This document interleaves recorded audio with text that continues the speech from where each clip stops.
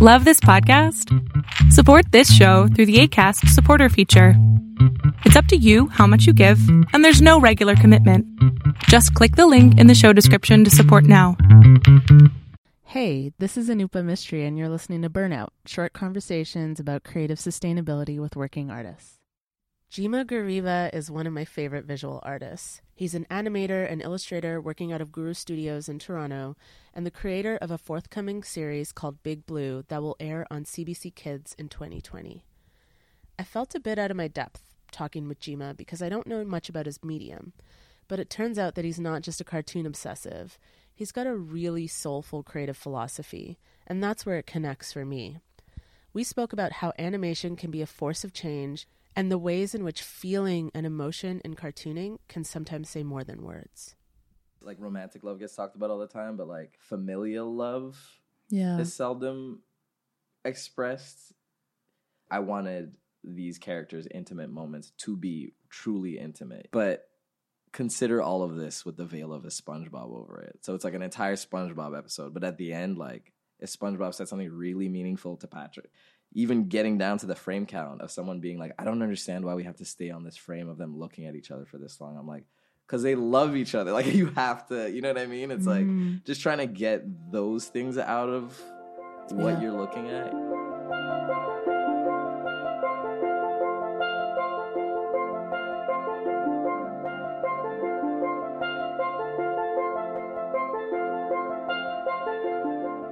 My name is Jima Dititso Gariba. I'm an illustrator and an animator. I don't think I can create anything unless I'm like looking at stuff. So I'm like a big on people watching, big eavesdroppers, a terrible habit. But do you remember your first or earliest incident of eavesdropping? Oh, it was my older siblings. Okay. Yeah, there's like stuff that they would talk about or whisper about and stuff like that. And like forgetting that I was in the room was just like. So you're overhearing your older siblings talk, and then you're making doodles. Well, I mean, I don't think I started creating any work that was specific to me or to my experience, or like way later in life. From a young age, I just started with copying. Like, that's all I did until I was probably like 19, 18 or something like that. It was just like being a sponge and just figuring out what I did like. So a lot of what looking at my older siblings did was just like, I think I saw a tweet somewhere where they're like, older siblings are the original influencers or something like that. Like, everything I was into because my older siblings were into it. So a lot of the times I would just copy what they were doing, copy the way they dressed. They were the ones that got me into drawing in the first place. Oh, no way. Yeah, they were big on drawing. They were so good at it, and they would like use watercolor and understand how to like color without like getting sweaty palm marks on their pages. Like, they were super meticulous with it. And it wasn't until, again, like I was 18, 20 that I was like, oh, I can take stuff from like my life. Like, I don't have to copy your stuff. Like, now I have enough of an understanding of how to draw a face, how to draw a hand, that I can be like, that lady through my lens looks like this. And then, do any of your older siblings, is art in their life to this day, or did it stick with you? Not so much. I think it stuck with me, and I feel like it was almost like if you're gonna be that into it, I'm gonna just chill, like, because I'm not that. You know what I mean? Like, because they weren't that into it. Yeah. And I think they just branched off into different things, but they're still really talented. Like, I think my older sister still paints, so she did the watercolor stuff. And then on my brother's side, he was more into writing and comic books. So that it was like the balance of those two things. So like my sister would like be reading all these philosophy books and like be super well read and be explaining like what the Renaissance meant. And my brother would be like watching Charmed and like trying to write his own like X-Men comics and stuff like that. Cool. So between that and just me watching a bunch of cartoons, that's just all of the stuff that I started to like. It's like the world building. Yeah, exactly. The world building aspect of it was like somewhere in between there. Yeah. So I was like, yeah, like I definitely love the technicality of it, but I really also just want to be silly with it. So what TV shows were you watching? Dexter's Lab. We grew up in Ghana, so we got Cartoon Network. Like we get like weird intervals of cartoons, like, and we get also really old stuff. So we get like Captain Planet, Thundercats, Biker Mice from Mars. But like that also, was like, those are like 80s cartoons. Yeah, those are like 80s cartoons. So we get a lot of 80s cartoons, and then we get a lot of like 90s, like like regular Dexter's Lab, Powerpuff Girls stuff. So it was like between those two. Okay. And then Dragon Ball just on Sundays or something. I applied for illustration and animation, and I was like referred to Sheridan from my guidance counselor in Ghana. He was like, well, you could go 2 places. You could go to Cal Arts, which will basically bankrupt your family, or you could go to Sheridan, which is like a lot more viable option. So but like in Oakville, Ontario, right? Is it that? Yeah, it's in Oakville. Yeah, it's in Oakville. It's you could go to like California. Yeah, you could go to California, or you could go to Oakville. But it was more about just the thing. So I applied and got into illustration and animation, and my idea of what art making was completely different. Yeah, what was that? I think when I was younger, I think you just made enough pretty images, and I wasn't even thinking about context. I wasn't even thinking about commentary or what your story was or what you were trying to say with it. I just knew that some pieces were evocative. I hadn't even been to that many museums at that time. Like, I've been thinking about why I draw recently. Yeah. And more I think about it, I don't think that any of these things have to do with like me as an individual, because my dad draws a lot. Okay. He became a political scientist, and he became like a political advisor. My mom didn't draw at all. She has her master's in mathematics, so she's talented in other ways. She could do that little Jesus fish. That's literally it. But yeah, sometimes I think about it and I'm like, oh, I can draw because my dad wanted to so badly. It's nice to think about it that way, though. Like it, you know, whether people believe in culture, like a genetic memory or something like that. I don't know. Yeah, that's what I mean. Like that's what it feels like sometimes. Because sometimes I'm just like, I don't remember why. Especially like being so young, like you really have to sit and draw to like care about drawing. I was totally. Like, why was I sitting there? Like, you heard that Gil Scott-Heron thing where it's like your ancestors are in your bloodstream and they're talking to you constantly and they're always chattering in your head, and the difficult part is like keeping quiet and then you hear them. And then like I understood it in the way of like, once you find the quiet place in yourself, the things your body does are things that like the ghosts inside of you are just trying to get out of their system. You know what I mean? It's like, once you stop being like, okay, well, I got to make breakfast. I got to make this meeting. I got to do this thing. And then you just like empty yourself of all that stuff. You probably have gifts in you that a ghost of someone that is from your family is like just trying to get out. You know what I mean? Good and bad ways. That's like, very beautiful. But yeah, I mean, like be empty enough that like I could notice it.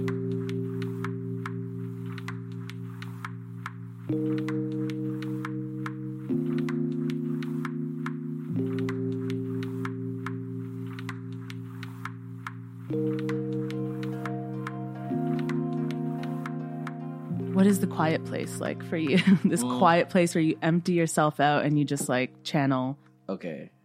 Everyone who makes artwork, whether you're a writer, a musician, an artist, you kind of have to take something from your head and then bring it into the physical world. So it's almost like meditative. I'm going to quantify it in time just to make sense of like the point I'm trying to make. But like there's like an hour where you don't really do anything.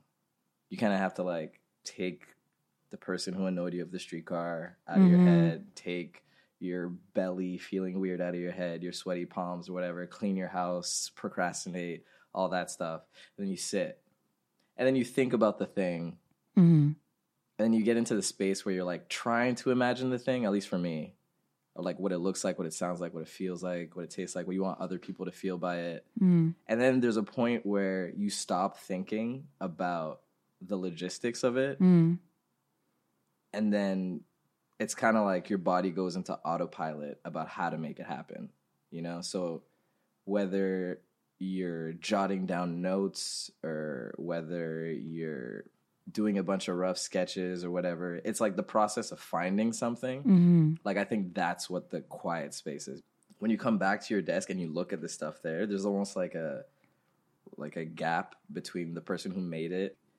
Something else has to take over, because if you're thinking about that many things, like how to make an image make sense, how to make a piece, how to say what you really mean and bring it from this other realm, like your dreams or your thoughts or whatever, like that translation takes you being able to like quiet so much of your own mind. I know some people work very practically like that, where they're like, okay, well, I know it's purple. Next step, it's this. Next step, it's this. And obviously there is a practical side of, for sure. Like once you pee and you come back to it, you could be like, well, that's trash. This is trash. That's terrible. It should be blue. It shouldn't be red. All that stuff. But then there's a time where you're searching for all that stuff. Yeah. Where you're just kind of in a void. Yeah, you just have to leave. I don't know how to explain it. Like you have to leave what your concerns are just to focus on this, on getting it out, you know? The reason I'm interested in it is because I don't know if everyone creates in that way. Like you come home, you forget about what happened on the streetcar.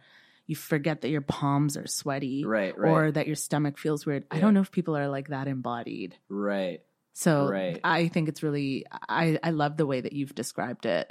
But like the hope is to just like be accurate as to what the thing you're experiencing is, like the feeling, whether it's like, oh, when people see this, I want them to feel like, oh, that's love or whatever.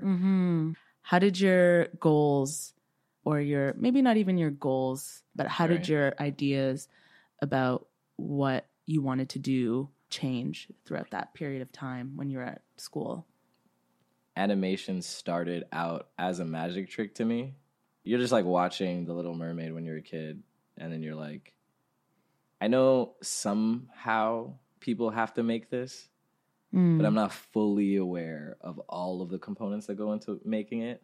And then for a while, I think, especially going into Sheridan and everything, I just wanted to be part of the trick. I just wanted to that world? Yeah, part of that world. Exactly. I want to be where the people are.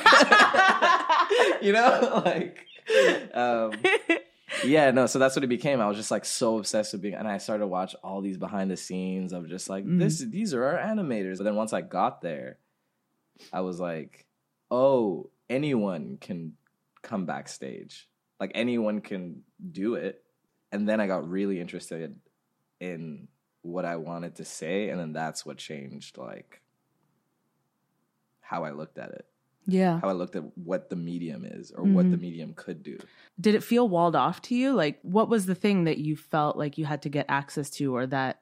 It's weird. In a weird way, I think it was just, like, permission. Like, I think the entire time I was just looking for someone to be like, oh, yeah, you can do this. The medium requires, like, hundreds of people to draw, like, the same person.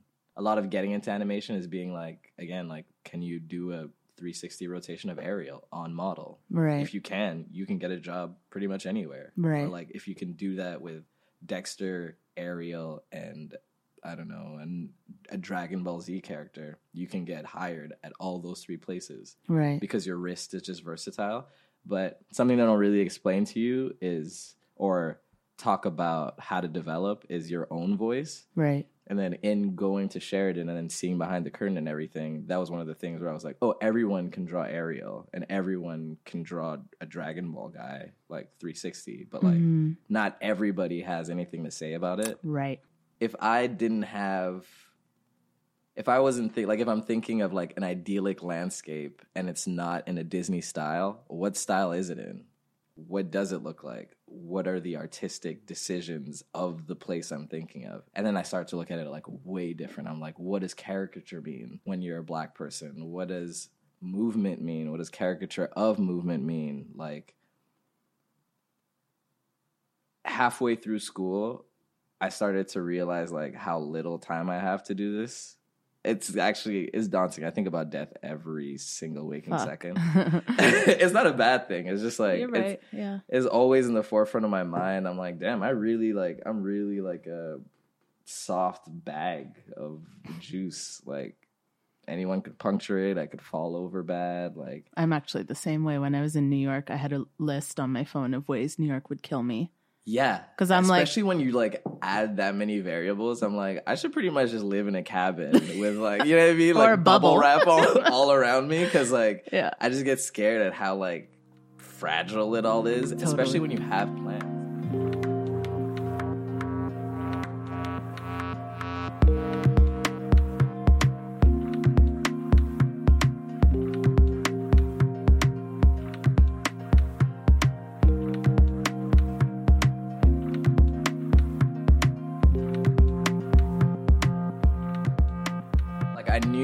watching Spirited Away, I was like, oh, this is money. Like, right. That's the stuff I'm talking about. Yeah. You know what I mean? Yeah. Like, because even that, you'll like watch, and no digs to Aladdin, that's an incredible film. But like you'll watch Aladdin and you'll watch Spirited Away. And something like Aladdin, again, not to shit on Aladdin. Aladdin's a great movie. And it's amazing. We're talking about the cartoon version, not the 2D animated version. Yeah, some incredible animation sequences that Robin Williams was crazy as genie. That was like magical. I'm just saying that like when you're watching Spirited Away, I think I was aware of a different level of attention that was being paid to like even in the emotional scenes or behavioral stuff that I was like, oh, that's what I aspire to do now, you know, and that I know is going to take me forever. So like halfway through school, it was just about really deciding what I wanted to pool my energy into. Do you feel like your peers were coming to that same realization as you? Half and half. I think some of the people I met in school were definitely content with just arriving backstage and then being a part of the magic trick. Sure. The friends of mine who did come to that realization ended up doing exactly that. They ended up most of the time like working out of studios and just making their own short films or making indie animation, which is tough because it doesn't pay and it just takes so long to do if you want to do it in a certain way. But it's kind of a split road. Okay, do you want control over the content you're making, or do you want to just be a part of this concert, you know? To go back to like this realization you had, or these questions you're asking yourself about like, what does this pasture look like? Or what does this landscape look like? What were some of your early answers to those questions? There's definitely a period where I was like really heavy on just like hip hop influenced artwork because I love rap, you know what I mean? So I would listen to music and be like, oh, my pasture looks like this, like entirely like this, entirely like the rap aesthetic. Everything is shiny, everything is glossy, or it just brings that energy. So I would do illustrations based on songs just to kind of sharpen the things I liked out of like basically trying to channel the kinetic energy of the music into an illustration. Right. So I did it for a couple of albums. I think I did like a couple of Kanye West albums back in the day, and then I did like Watch the Throne, like an image for each Watch the Throne song or whatever. Like it's not Little Mermaid. It's not based on folklore. It's not meant to have a happy ending. It's just what's an illustration of the song Spaceship looks like. Is it a little melancholy, Afrofuturistic? Like maybe, you know what I mean? So it's like mining music for that stuff. That's a really cool way to practice. Yeah, but I don't think I was even doing it on purpose. I think later on it started to occur to me that access to the medium, like it's only just happening now. Animation is something that's masterfully practiced by the Japanese, really well practiced by Americans and North Americans who have access to do it, but seldom anywhere else in the world. Actually, no, that's a lie. Russia, there's some really like beautiful German animation, but it's like thinking about what music sounds like once Black people were giving the full access to play with it. I think about that in the same way as I think about animation. I'm like, why isn't there a club scene translated into animation? What would dance hall look like? Any Sean Paul video? Those dancers, Sean Paul fan club here. So Temperature. Take the video to Temperature, but also apply the care and analysis of motion that a Pixar movie applies. You know what I mean? Like when you're watching Up and they do that whole montage where like the lady's dying in order to make you feel something out of those like silly cartoon characters is like really like that's a real study. Yeah. Like I would like that same study for the Temperature video. You know what I mean? Like I would like to see what dancing looks like when you take it seriously into this medium. Or like even the mannerisms of different cultures. Like you know a Ghanaian uncle talking from his body language. I've yet to see that summarized in this medium. Right. You know what I mean? And what an exciting challenge, thing. What an exciting challenge, what an exciting thing. Like, yeah, there's kissing your teeth that I've never seen in animation. There's like tiny little mannerisms that mean so much, especially because like so many different groups of people are expressive in so many different ways, and that's what the medium is there to highlight. There are so many cultures that don't have access, that have so much to give to it. You know what I mean? So this is very, very interesting. Right. Maybe you can give kind of a brief summary of what you've observed in the way Black characters right. have been animated in right. the past. Looking back at the way Black characters have been depicted in animation, a lot of the times, well, there's like a whole period where it was all racist. Yeah. And then beyond that, like coming out of that, it was about, I think, the depiction of African Americans, because the conversation was never continued past, at least for Black Africans, past the racism period. Right. So Proud Family, Fat Albert, things like that kind of picked up the mantle, or like Bebe's Kids even. Yeah, yeah. Like Bebe's Kids is a great example of what I'm talking about. Like Bebe's Kids has so many specific Black behavior things and details that I don't know that every viewer will pick up on, which is nice, is that like they've gotten in that subtlety into something where like you're literally making a decision every time you draw something, like nothing's by accident, and like a lucid space and the literal drawing of actions. It's like, oh, there's an episode of The Proud Family where they're walking in the mall, and then they do the black guy head nod, like the dad does the black guy head nod, and then Penny is like, "Who is that, Dad?" He's like, "I don't know. It's just tradition." And then they just keep walking, and I was like, "That." It's almost like a clue, you know? Yeah. To be like, it's almost like a clue to be like, "Yeah, you. I'm talking to you. You know when that happens to you in the world? I'm talking to you." Yeah. So it's just like expanding that.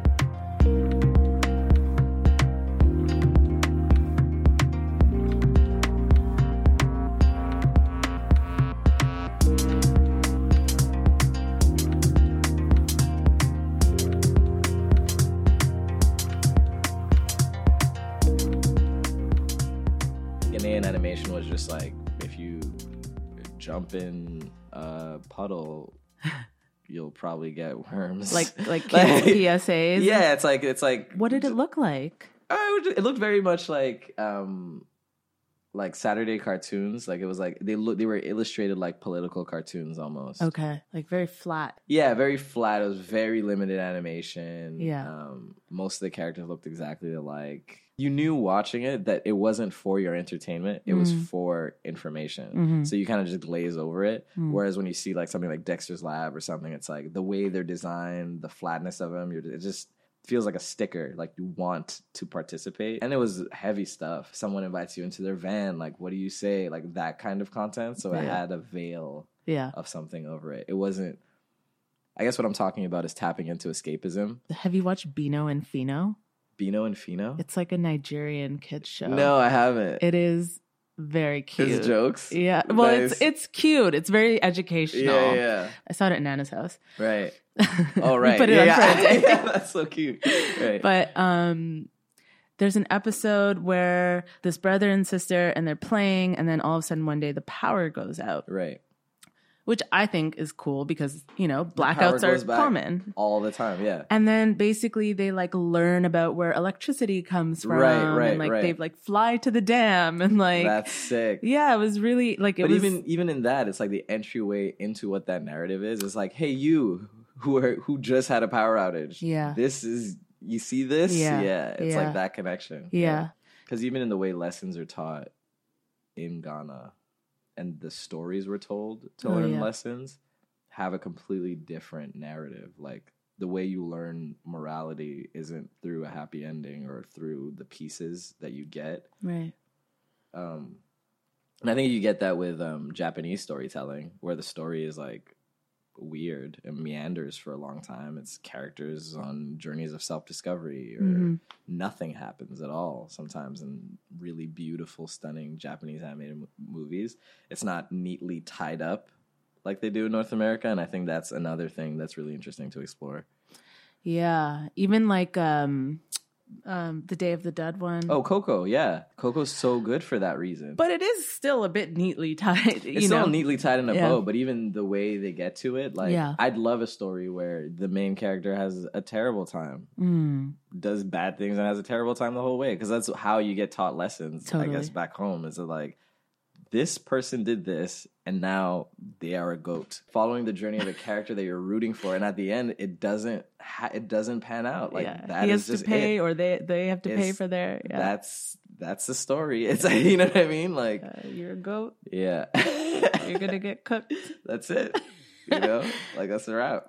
You have a kids show called Big Blue. In production. Yeah, currently. And it's going to be on CBC Kids next year. CBC Kids 2020. We could talk a little bit about that.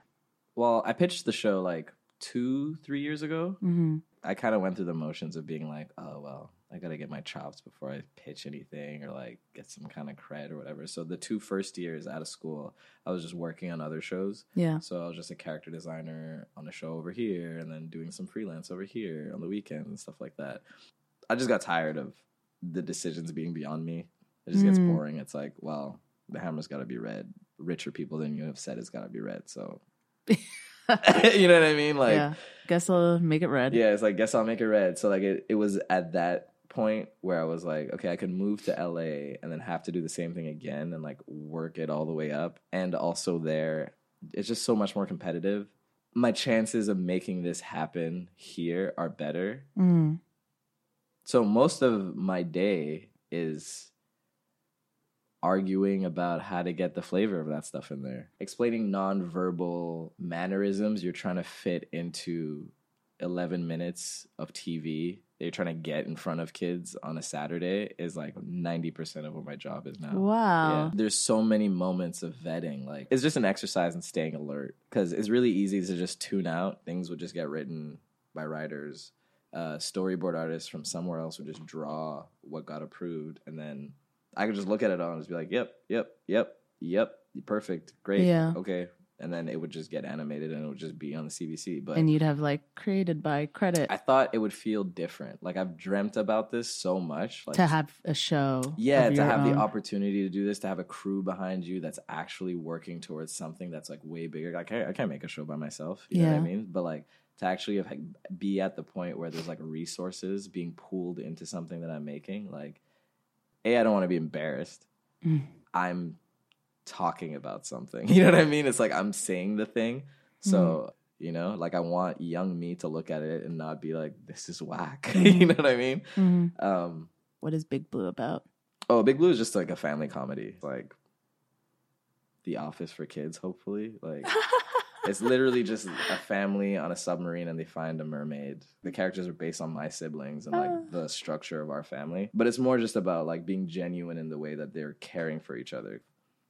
I guess like romantic love gets talked about all the time, but like familial love is seldom expressed. I wanted these characters' intimate moments to be truly intimate, but consider all of this with the veil of a SpongeBob over it. So it's like an entire SpongeBob episode, but at the end, like if SpongeBob said something really meaningful to Patrick, or you know what I mean, like truly meaningful, like I love you, bro, like you know what I mean, like having those moments in there, and even getting down to the frame count of someone being like, I don't understand why we have to stay on this frame of them looking at each other for this long. I'm like, because they love each other. Like you have to, you know what I mean? It's like just trying to get those things out of what you're looking at, you know? Do you want to talk a little bit about like intimacy and because I feel like so much of at least the work that I see that you post on Instagram, it's so intimate, you know? The illustration of me, like I'm pretty sure that was like Misha and her grandma, right? Yeah, for sure. I know because I'm obsessed with their grandma. Her grandma is so cute. Yeah. Like I used to take pictures, like you know those like Instagrams where it's like you're just like kind of voyeuristic, you're like kind of just snapping something, you see something cute and you snap it. Like I stopped doing that altogether to sharpen my own eye. And there's one of a dad and his baby, or like there's like one of like a group of guys dancing together shirtless or whatever. Oh, I love that one. But it's because it feels like something, like I've seen that somewhere. Like I'd seen it and I was like, damn, I think you, like y'all are bonding. forcing yourself to remember what that feels like, and then the decisions you make after the fact to get that point across. Yeah. You know, so people who don't know that that's Misha and her grandma, I hope will feel tenderness between this young lady and this old lady.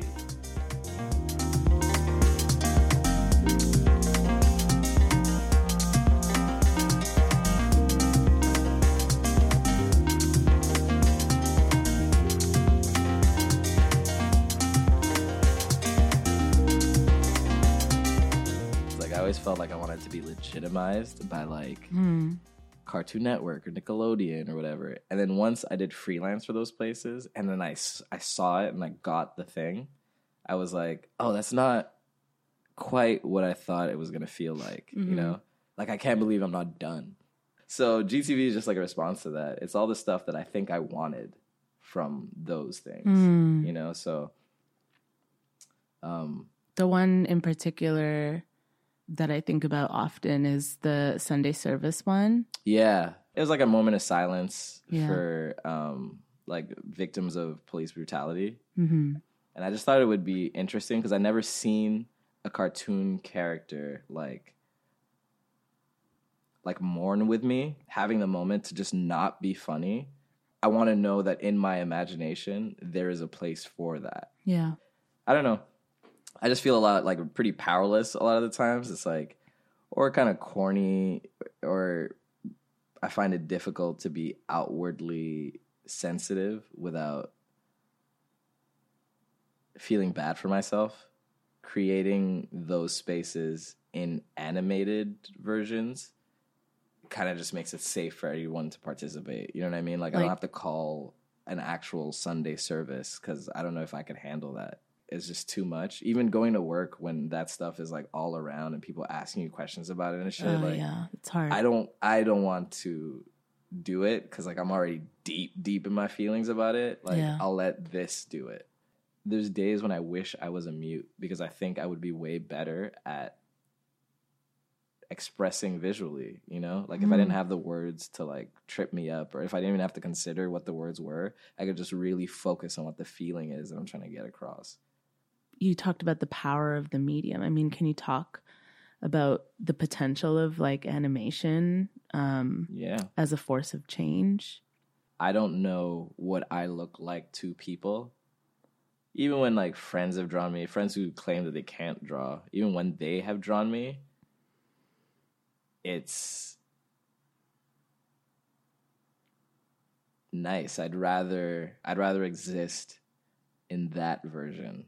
You've edited out all of the things that I trip about on a daily basis, and what's left is like fun lines, you know what I mean? And like a goofy face. Like I love that. You know what I mean? Like it is a privilege to be seen through someone else's eyes. Yeah, and that's exactly what it is. It's just like to be seen. That's why like a lot of the times I freak out when I make like a caricature of someone because I'm afraid of being offensive. It's dicey because sometimes people have ways that they don't like to be seen. And if you see that in them, it's like that could be friendship ending, being like, why would you do that? The things that I see that you do are like, things I'm like, oh, I've never seen that before, you know? And like to me, I don't know, that always excites me, and especially excites me when I'm like, oh, like this is someone here, you know, who's creating new worlds. You know, it's not someone far away in like these places where in Japan or LA or wherever cartoons get made, the factories, you know, it's like it's someone like really close by who's doing something. And that's another thing, like anyone can access that. You know what I mean? Like if you are willing to take it from that dream space and bring it into a physical place, that's what the magic trick is. You know what I mean? It's like anybody can do it. So when people have like questions about how to do it, I'm just like, that's entirely between you, your thoughts, and the pen. Like I wouldn't know. I do a lot of escapism in general. So my burnout really came from neglecting the things that like my immediate body needed, you know? So like just taking care of myself and like just thinking about the strain on my mind.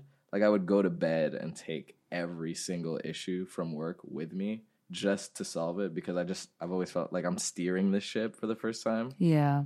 So every question that everybody had, I wanted to have an answer by the time, because I know what it feels like to be led. properly. Yeah. And I wanted to be that for all the people that were getting onto the project.